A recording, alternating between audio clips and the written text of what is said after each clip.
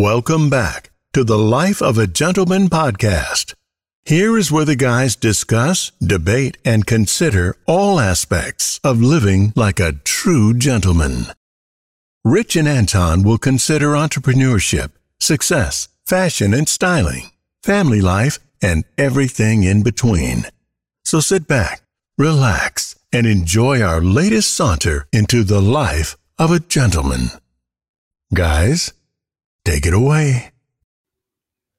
How's it going, everyone? And welcome back to the Life of the Gentleman podcast. And in this episode, we're going to talk about something that for many was a little bit sobering, for others sad, and for some, and I would like to say a small majority, even a joyous time. What we're going to talk about is the life and the very short legacy of Kevin Samuels. For many, he changed their lives. For others, he dropped gems and all kinds of things that you were able to build from or to work with or to use in your everyday life. And for others, he was a very polarizing figure. So this week, we're just going to discuss his legacy and for the short time that he was in most of our lives, how he affected our thoughts and our ideas when it came to a number of different things. Rich, I'm going to toss it over to you. Tell me, where you are when it comes to Kev Samuels and what he meant to the culture or, dating and life and, being a man, all those kind of good things. Yeah, well, first and foremost, it just shows us all how short life can be. One minute you can be, quote unquote, on top of the world, and the next minute you're gone. But as far as his legacy is concerned, I will always admire his work ethic. Like him, love him, or hate him, the man put in work. The man did lives. The man was a one-man engineering crew. He had camera angles. He had great quality. I admired him for always trying to make his presentations as professional as possible. Right. And so you can't take that away from him no matter what. No, I agree. As far as some of his message, like you said, the word is polarizing. Right. There were guys out there that championed him and loved him. And there were women out there that absolutely hated him. And some sadly even celebrated his death, which is despicable to celebrate anybody's death. And not to cut you off, there were some guys as well who celebrated his death. There were. I think they were.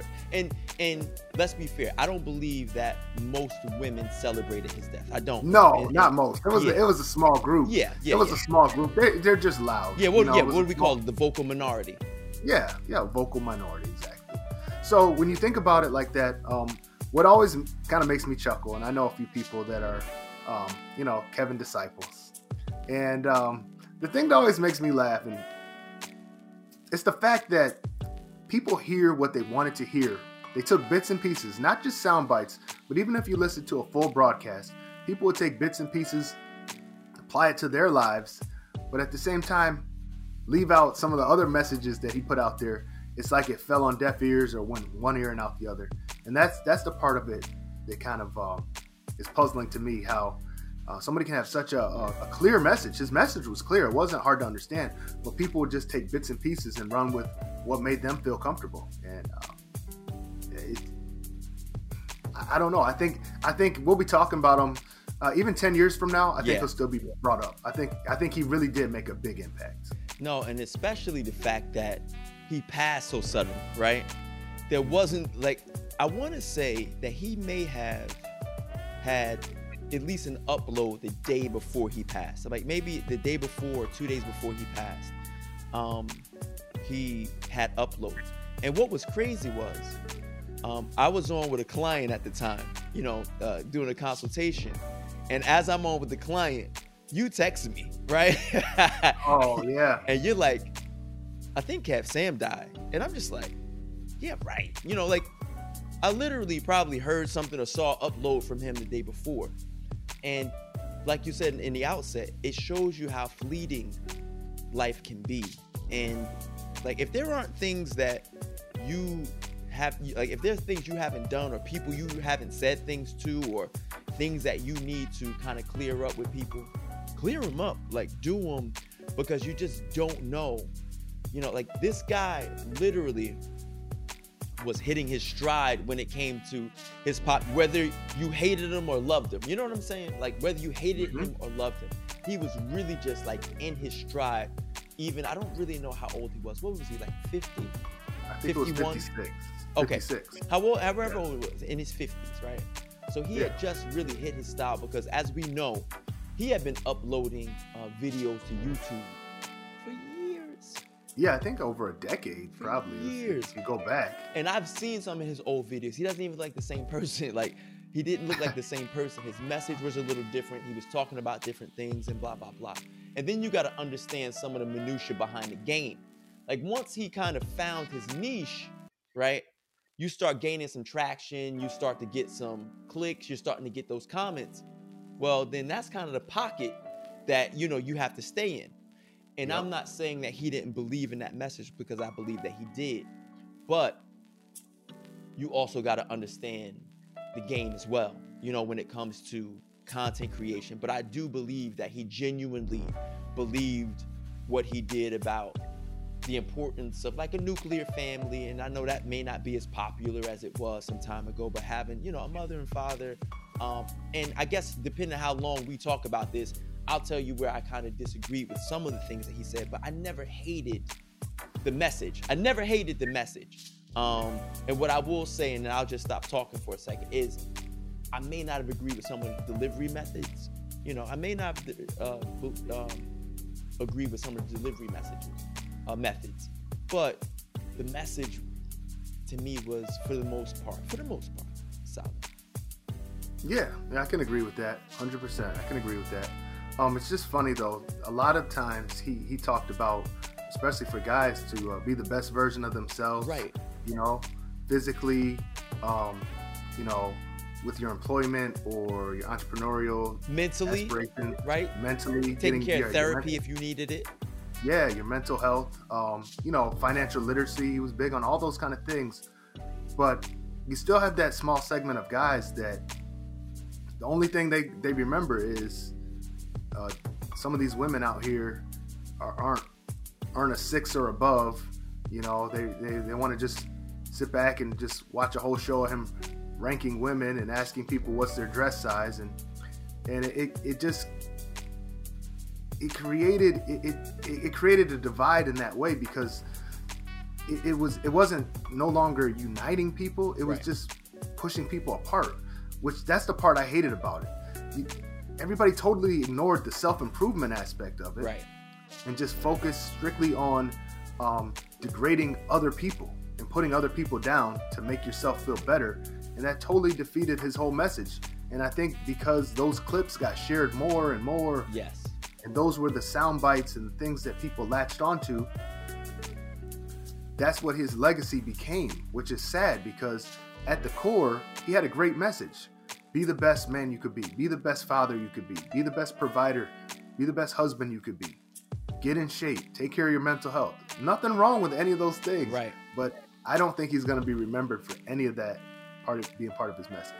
I remember he would say sometime that he spoke to men for, I can't remember how many years it was, Rich, but he said for X amount of this time, or a year or two, he just was talking to men, and his message was really concentrating on men. And, you know, and everybody can go back and find these videos, you know, but those aren't the ones that really resonated with the general populace, right? Because I guess at that point, being on YouTube, YouTube is historically a male-dominated platform, right? So if it's a man talking about men, it may not, you know, if it's critiquing, it may not resonate as well. But when he began to critique the relationships between men and women and the value that men place in society, well, probably a lot more men kind of, you know, gravitated toward that message. They kind of, you know, were able to latch on to that message. And I think that's what kind of started to get his popularity.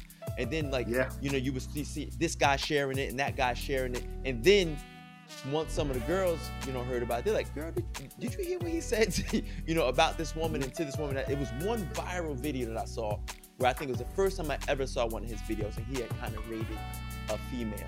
And I was just like, Dang.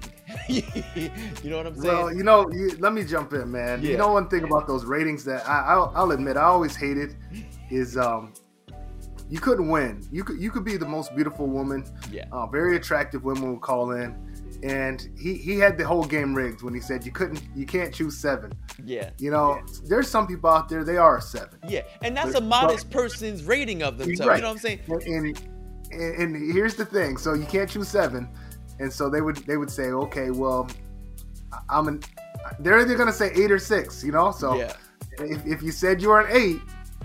And then he'd say, "What were you in the room with, Sweetie and Beyonce?" Like something. Beyonce's an 8. Yeah. Beyonce's an 8. So if Beyonce's an 8, then he'd say, so you go in a room with Beyonce. We put you in a room.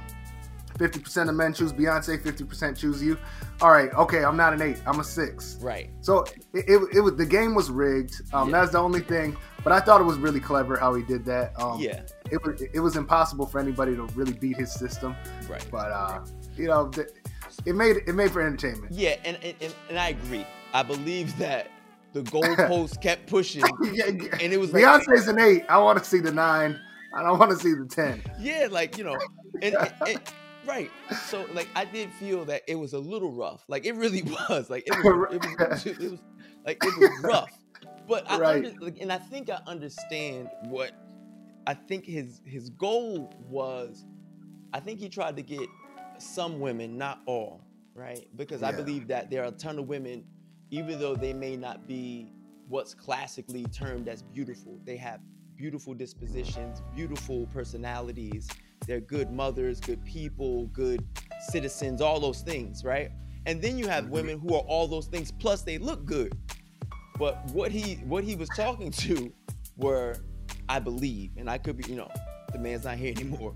But what I believe he was talking to the women who had, and there are some men who do the same thing. So I'm trying to be real careful with this. I'm not trying to, upset anyone. The views expressed are of Anton Cates and not Harrison Blake Apparel. I believe he was talking to people who had overinflated ideas of themselves, right?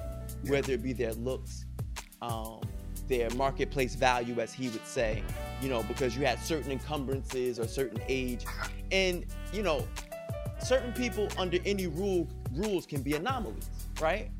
You could be, as a man, 5'4", 375 pounds, and you could marry a supermodel. You could. Yep. Is that, by and large, the truth or the rule? No, but it doesn't. But it could happen to you. It could happen. The likelihood's not that high, but it could happen.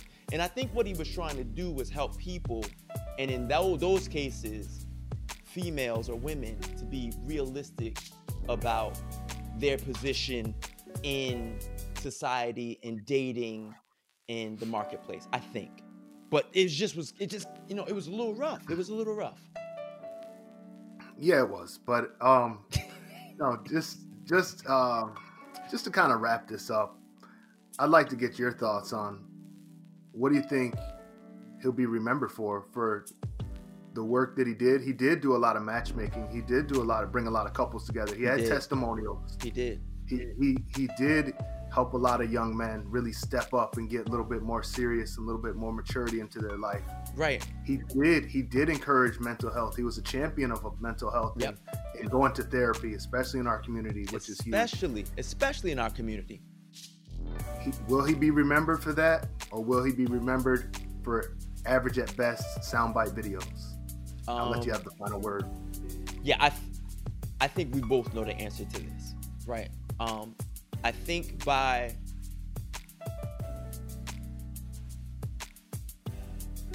he's going to be remembered for his polarizing opinion of women.